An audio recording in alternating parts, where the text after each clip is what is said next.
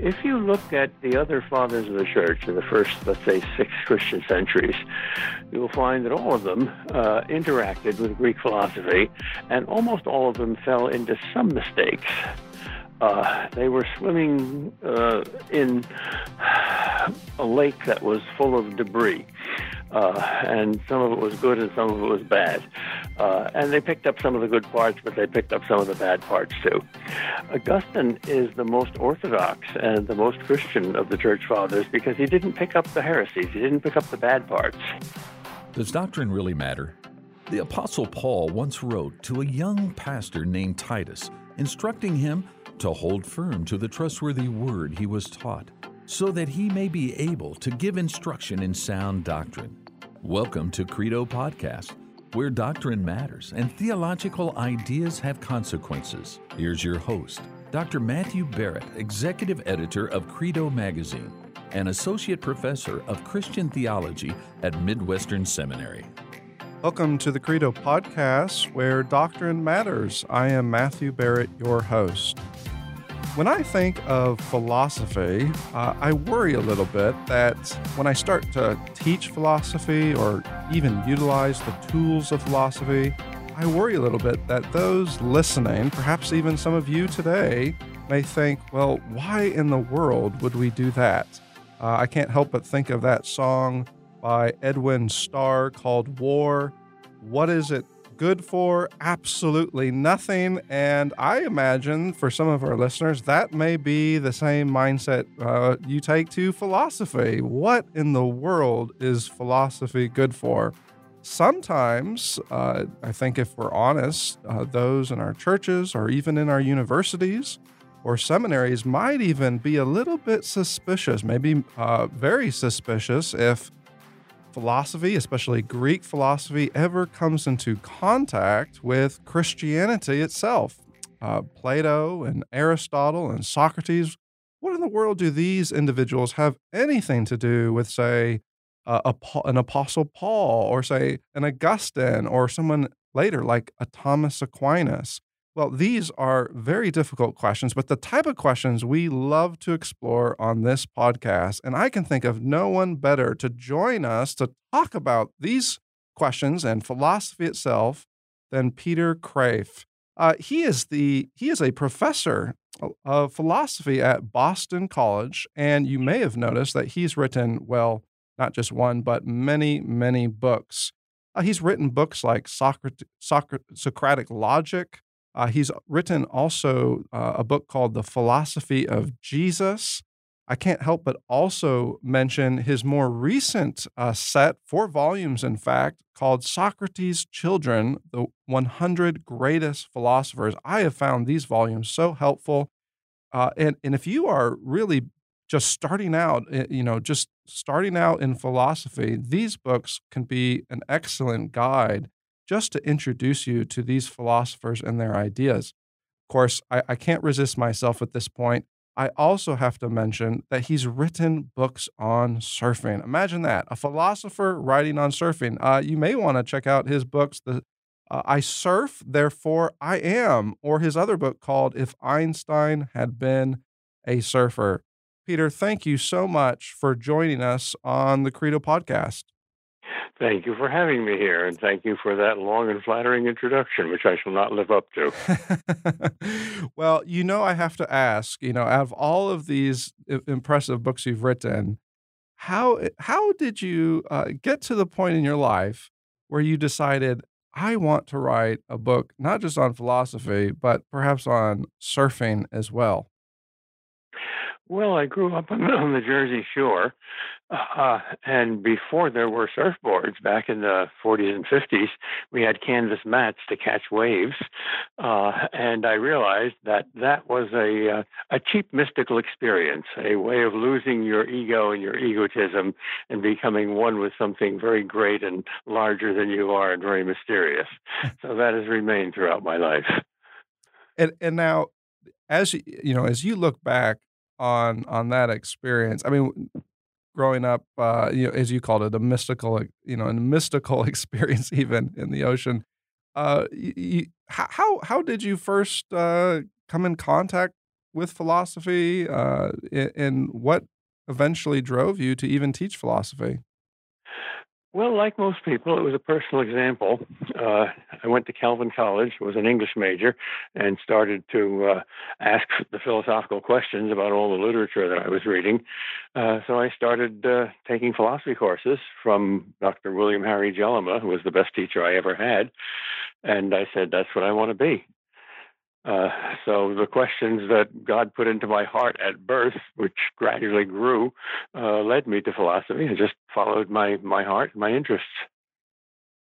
When we think about the great philosophers, many may go immediately to more modern thinkers, but I think you may be onto something when you argue in various ways that actually the ancient philosophers are foundational, really, to everything that comes next. You think of that famous saying about Plato and how his philosophy, for example, really becomes so foundational for Western thought after that point.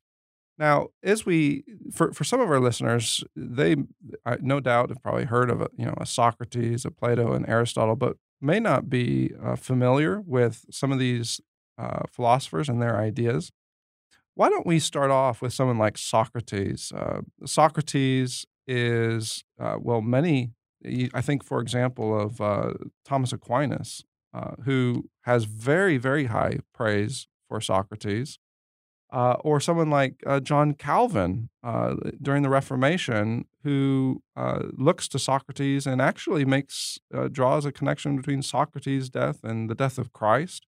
So let's just start off, and can you just tell us, who was Socrates, and what was it about some of his claims that ultimately led him to his own death? Well, Socrates is the great granddaddy of all philosophers. All philosophers before Socrates are lumped together in a category called the pre-Socratics. That's how unimportant they are compared with Socrates. Socrates is the first person who knew what a valid argument was. He defeated everybody in arguments, and he was also a kind of moral saint. He was executed for the crime of being honest enough not to be able to confess belief in the gods of Athens. He was a believer in what he called the God, the unknown God.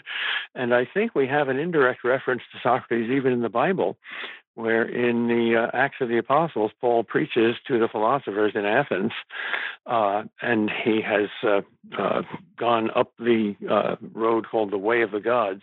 It was called that because all the gods of all the different cultures had altars and statues there. And Paul begins his sermon by saying, one of these intrigued me. It's to the unknown God. And since this God was unknown, there was no statue there. Well, Socrates was a stonecutter. And he was not a sculptor. He was not that good, but he could shape altars and inscriptions. And that is certainly the God that Socrates sought. So Paul then says something quite astonishing. He says to these pagan Greek philosophers, the God that you are already worshiping in ignorance, I now declare to you. In other words, Socrates was a genuine God seeker. And if our Lord's words, all who seek find, are true, Socrates is almost certainly have found him after death. Now, you mentioned something really fascinating here, and that is one of the reasons that Socrates ends up on trial and ultimately is sentenced to death. It has a lot to do with his understanding of deity, even his understanding of piety. I think we could say that. There's one point in, I believe it's his Apology, where he says, he makes this statement that must have just really offended his listeners. And he basically says, I'm actually helping you because I'm saying man is not wise. So tell us what is it about Socrates' view of virtue, his understanding of virtue and wisdom, especially in relationship to mankind, that that so irritated uh, those who he was speaking to. Well, he called himself a philosopher, which means literally a lover of wisdom. And many of the other philosophers in his culture called themselves sophists, which means wise men. And he would argue against them that man does not have wisdom, only God has wisdom. All we can do is seek it. In other words, he had the specifically Christian virtue of humility, unlike almost everyone else in his culture. So he was a quite remarkable man. Now, as we transition from someone like Socrates to Plato, with this emphasis on wisdom, uh, Plato is unique in many ways, but in other ways, Plato himself will say at points that he's simply building off of Socrates.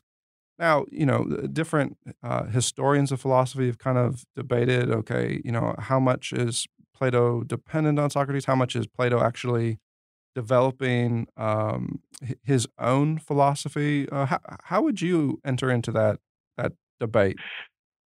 Well, Plato thought of himself as a faithful disciple of Socrates, and he constructed a theoretical system of philosophy to undergird and be the foundation of Socrates' ethics. Socrates was mainly concerned with practical questions, virtues and vices.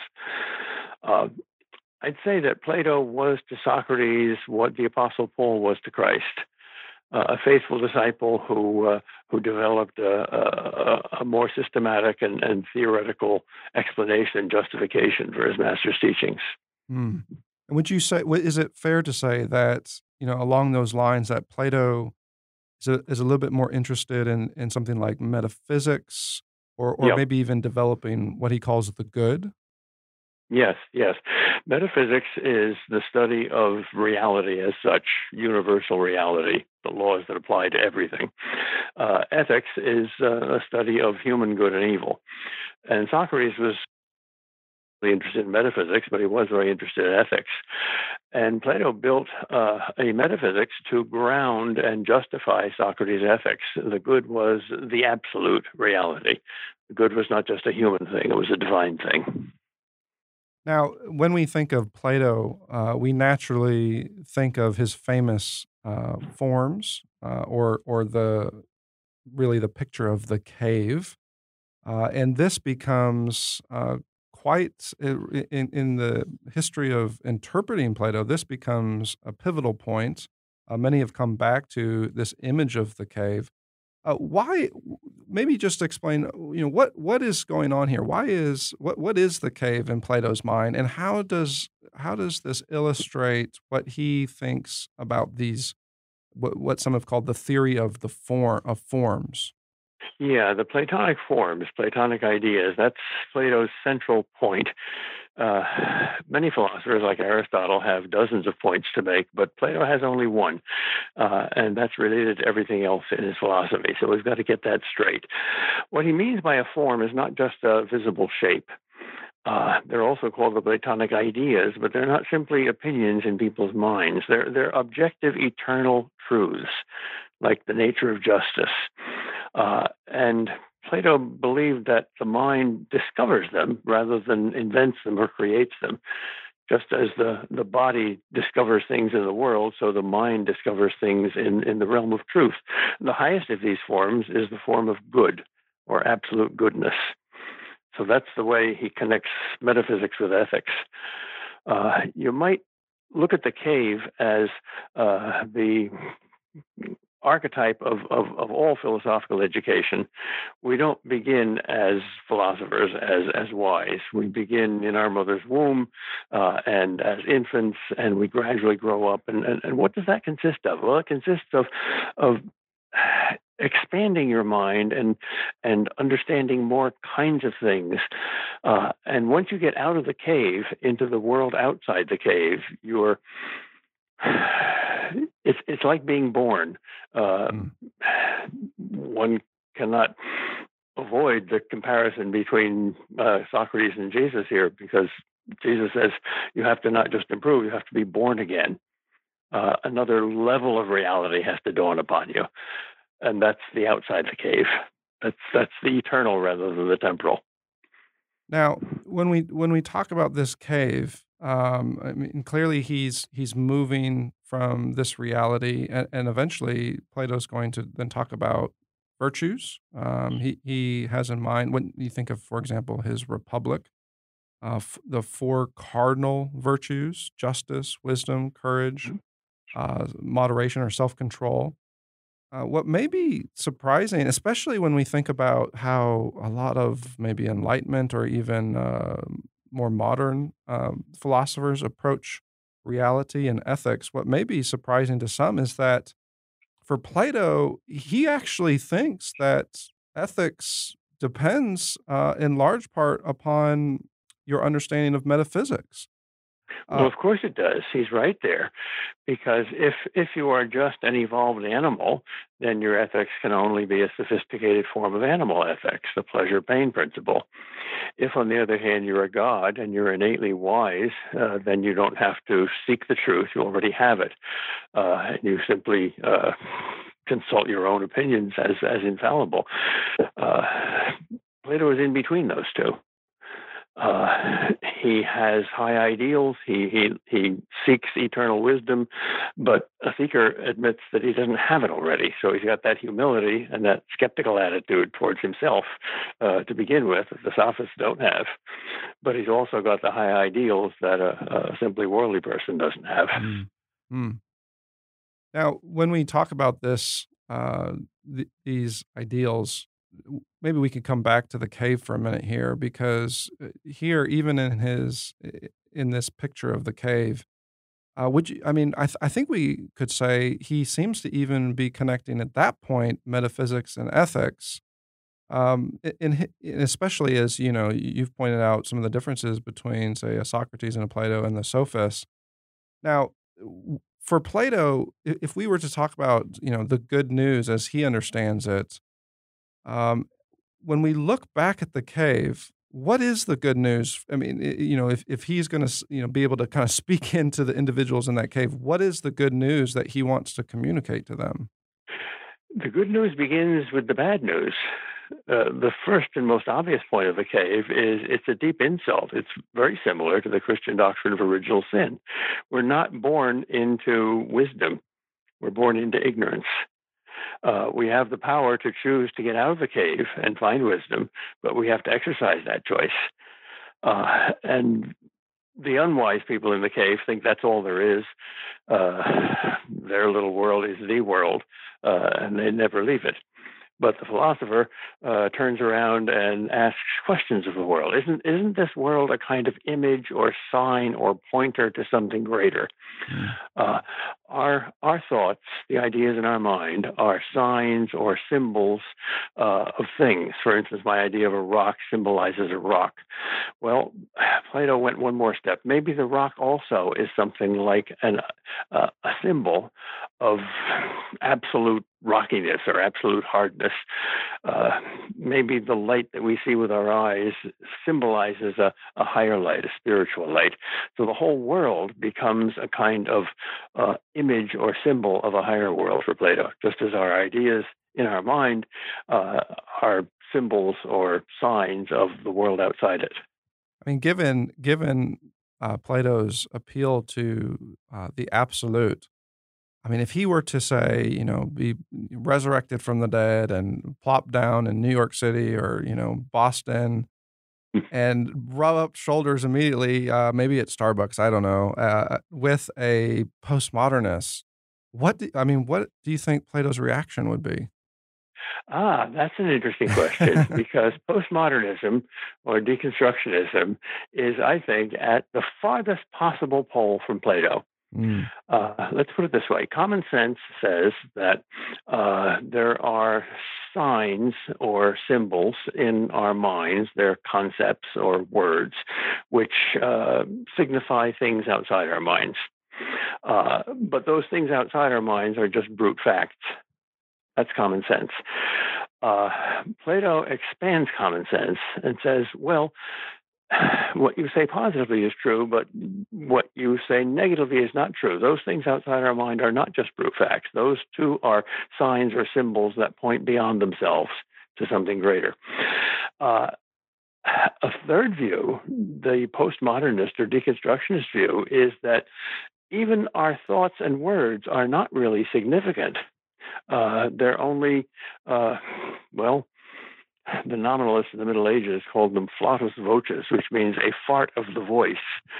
Uh, think of the brain as producing products like the smoke that comes out of your tailpipe when you start the car. That's all a thought is. So thoughts don't really signify things. Thoughts are simply things themselves.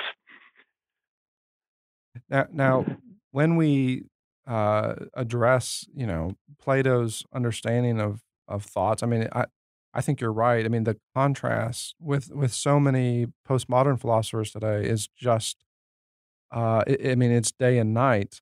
Um, when we go back to say someone like Augustine, um, we see this all the more because Augustine not only believes in absolute, but Augustine comes along and he seems to want to say, if Plato were alive in his day, he would want to say to Plato, well, maybe these ideas are actually in the mind of God. That's exactly what Augustine did. He gave Plato's ideas their proper home. Is this, I mean, when we look at Augustine, he's one of those figures, right, that is very beloved by some and absolutely blamed or hated by others. Mm-hmm. When we look back at Augustine, I mean, many will look at him very critically to say, well, Plato or other philosophers, they've influenced him, and therefore his understanding of Christianity is quite skewed. How would you respond well, how would Augustine respond to that charge?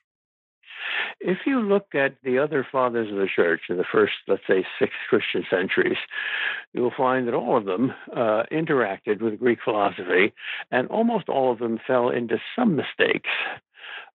They were swimming in a lake that was full of debris. And some of it was good and some of it was bad. And they picked up some of the good parts, but they picked up some of the bad parts too. Augustine is the most orthodox and the most Christian of the church fathers because he didn't pick up the heresies. He didn't pick up the bad parts. He was deeply influenced by Plato. But Thomas Aquinas summarizes Augustine this way. When Augustine, who was influenced by the doctrines of the Platonists, found anything in Plato that was compatible with Christianity, he adopted it. And when he found anything that was incompatible, he rejected it. He had that wonderful judgment. Very helpful. When we look at, Augustine, I think it's easy, especially if we're, interpreting Augustine through, a 20th, 21st century lens, it's easy to be critical of him and not give him credit. But like you're saying, actually, Augustine may have been smarter than we're giving him credit for, realizing that there's points at which he's able to very much adopt and utilize someone like Plato, and other points where he's going to actually offer his own critique. Now we've been talking a lot about Socrates and Plato, and we're cheating a little bit, jumping ahead to Augustine, but we can't forget someone like Aristotle.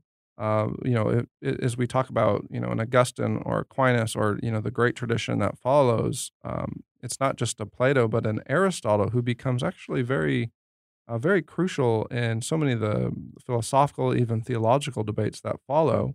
You have this one statement about Aristotle, as our listeners think through, well, how do we transition from someone like Plato to Aristotle? You have this one statement that I think is so well. It's entertaining, but it's also very instructive. You say Plato is Tarzan swinging on a vine to rescue Jane from crocodiles in one fell swoop, while Aristotle is the explorer carefully mapping every inch of the jungle. Plato's works are dramatic dialogues written for popular consumption, while Aristotle's are edited lecture notes kept in a research library. Maybe you could flesh this out because at one point, when you look at the end of Aristotle's life, you make this statement and you say, Aristotle, unlike maybe a Socrates, Aristotle was just too practical for martyrdom. So Yeah. how do you contrast? Obviously, they're building on each other, but how do you contrast someone like an Aristotle with a Socrates and a Plato? Aristotle is maybe 80% Plato, 20% non Plato. He did not believe that Plato's ideas existed independently all by themselves. He believed that there were indeed these changeless forms or essences or the natures of things, but they were together with things in the world. Uh, the most famous painting in the history of philosophy is called The School of Athens, and it has Plato and Aristotle in the middle, surrounded by all these other philosophers. And Plato is pointing upwards, and Aristotle is pointing downwards, Mm. which is basically the medieval take on those two philosophers. Aristotle is a better philosopher for this world. Plato is a better philosopher for the next world. I've actually seen that. I don't think I'm mistaken that painting, isn't it in the Vatican? I think so. I think it is because when I visited Rome, I remember. I mean, it was so crowded, so it was so much to see. But I remember looking at that painting. I've seen it, online so many different times, but it really captured the difference between the two of them. I mean, in light of what you just said, as Aristotle then looks at, say, the cave, what would be his interpretation, or maybe even his critique of the cave? He would make a map of it. Okay. Aristotle is the most practical, commonsensical, and useful philosopher who ever lived. He wrote the world's first logic textbook and discovered the fundamental laws of logical reasoning. His theory of the four causes is a wonderfully useful classification of all possible explanations that anybody can give about anything. His ethics, the Nicomachean Ethics, is probably the most practical ethics textbook on a natural level that's ever been written. Mm. It's a favorite book of the homeless people, by the way. I met someone once who devoted 2 months of his life every summer to teaching philosophy to the homeless. And he said their favorite book by far was Aristotle's Ethics. Mm. So Aristotle is the wonderfully practical, commonsensical person, which is why most modern philosophers ignore him, because most modern philosophers are straying farther and farther from common sense. Mm. Mm. Now, we mentioned, on that very note, we mentioned earlier how, when you look at someone like Augustine, he takes Plato's ideas, he gives them, he then works from those ideas and says, well, maybe Plato's onto something here, but, these ideas are in the very mind of God. When we come to Aristotle, you argue that, well, he also has an understanding of those ideas, but the new home he gives them is in the world of nature. So, in Mhm. light of what you just said, maybe can you flesh that out? What does that mean, the world of nature, for Aristotle? Very good question, because here's a word, the word nature, which has radically changed its meaning. What we mean by the world of nature is usually the entire universe or that part of it which is still untouched by human hands. What Aristotle meant by nature is the nature of a thing, the essence of a thing, its inherent Platonic form, which is manifested in its activity. Why do birds fly? Because they're birds. Why do fish swim? Because they're fish. Why does man reason? Because he's man. And that notion that things have stable essences is foundational to both Plato and Aristotle, and highly questionable in most modern philosophers. Mm. You said a minute ago that with Aristotle, he's very practical, and for that reason, many contemporary philosophers, they don't have time for him. But I would argue that, well, this practical side of Aristotle actually has many benefits as we just think about how logic works, or as you've said throughout this episode, just common sense. For example, I think of his four causes.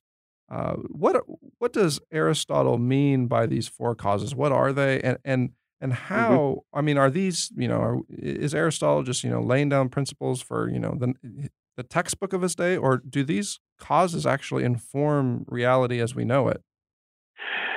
Uh, that is also a very good question. And what Aristotle meant by a cause is not simply an invention of the mind to explain things, but rather a structure of reality that we discover.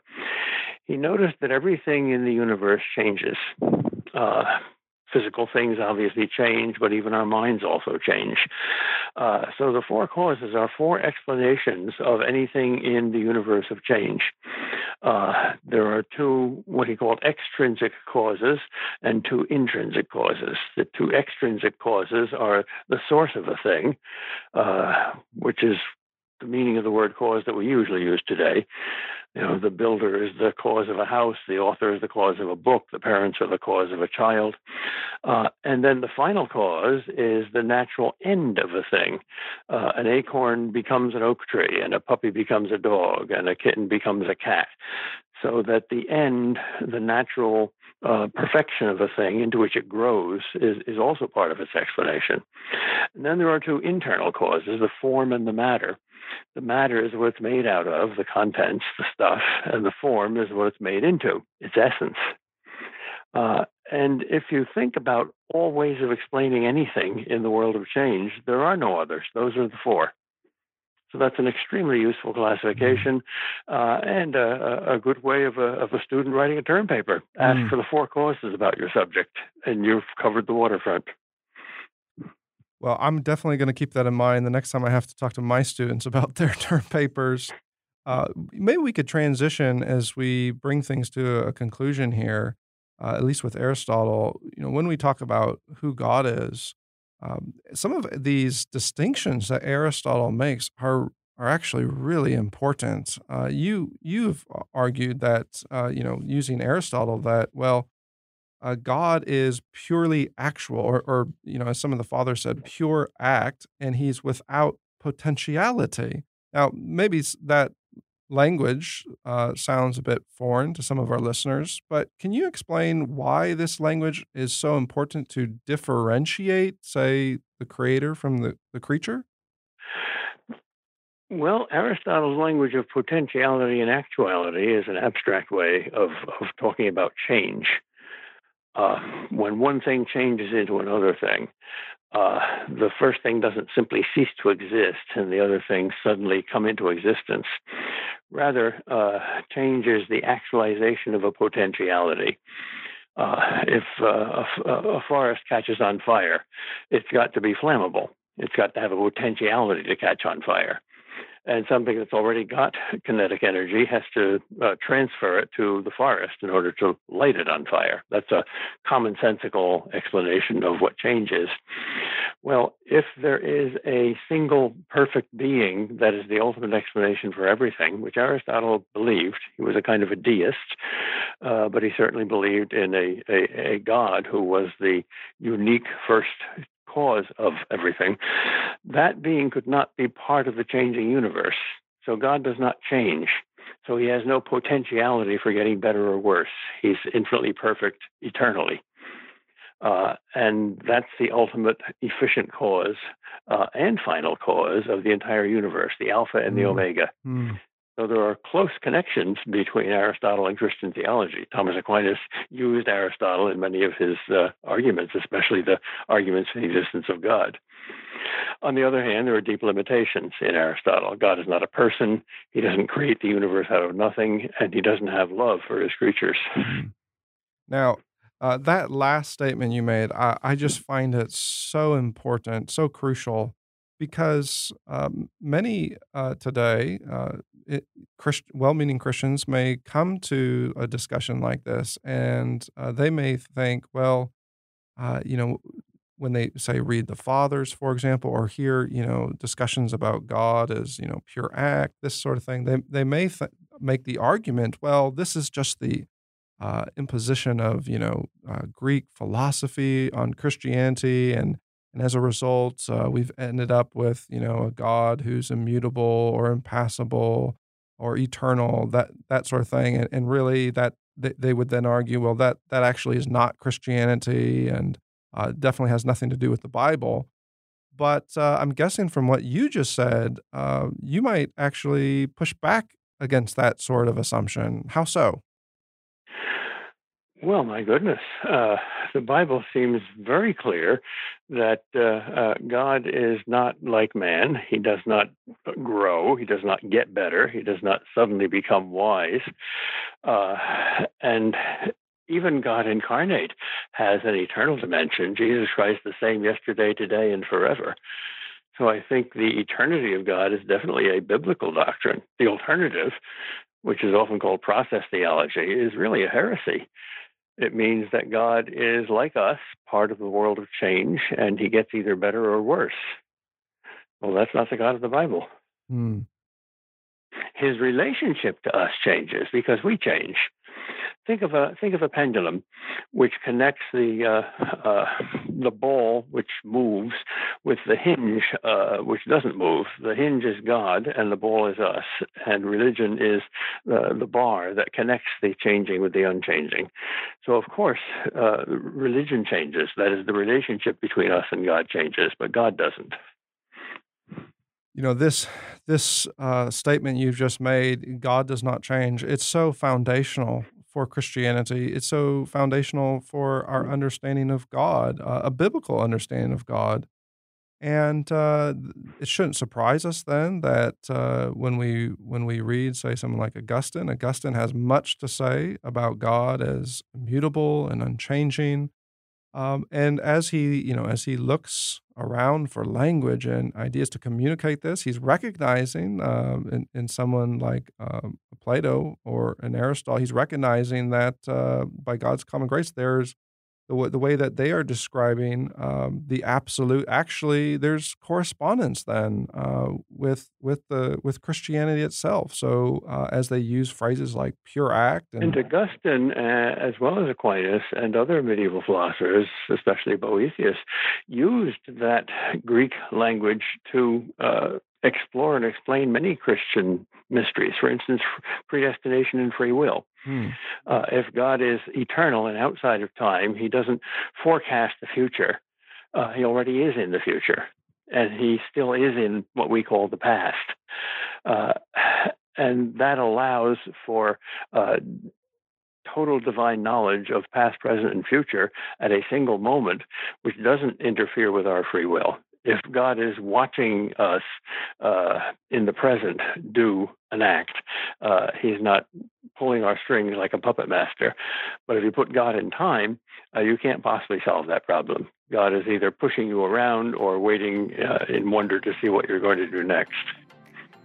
We've been talking to Peter Kreeft about philosophy, specifically these ancient philosophers from Plato or Socrates, Plato to Aristotle, but also pressing into how philosophy can actually help and assist us as we use language and concepts to understand Christianity better, to articulate and even safeguard who God is, the God of the Bible, even better than before. I would encourage our listeners, if you have not picked up one of Peter's books, please do so.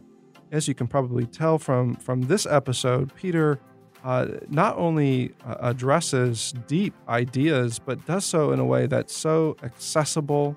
I think you will find him very enjoyable.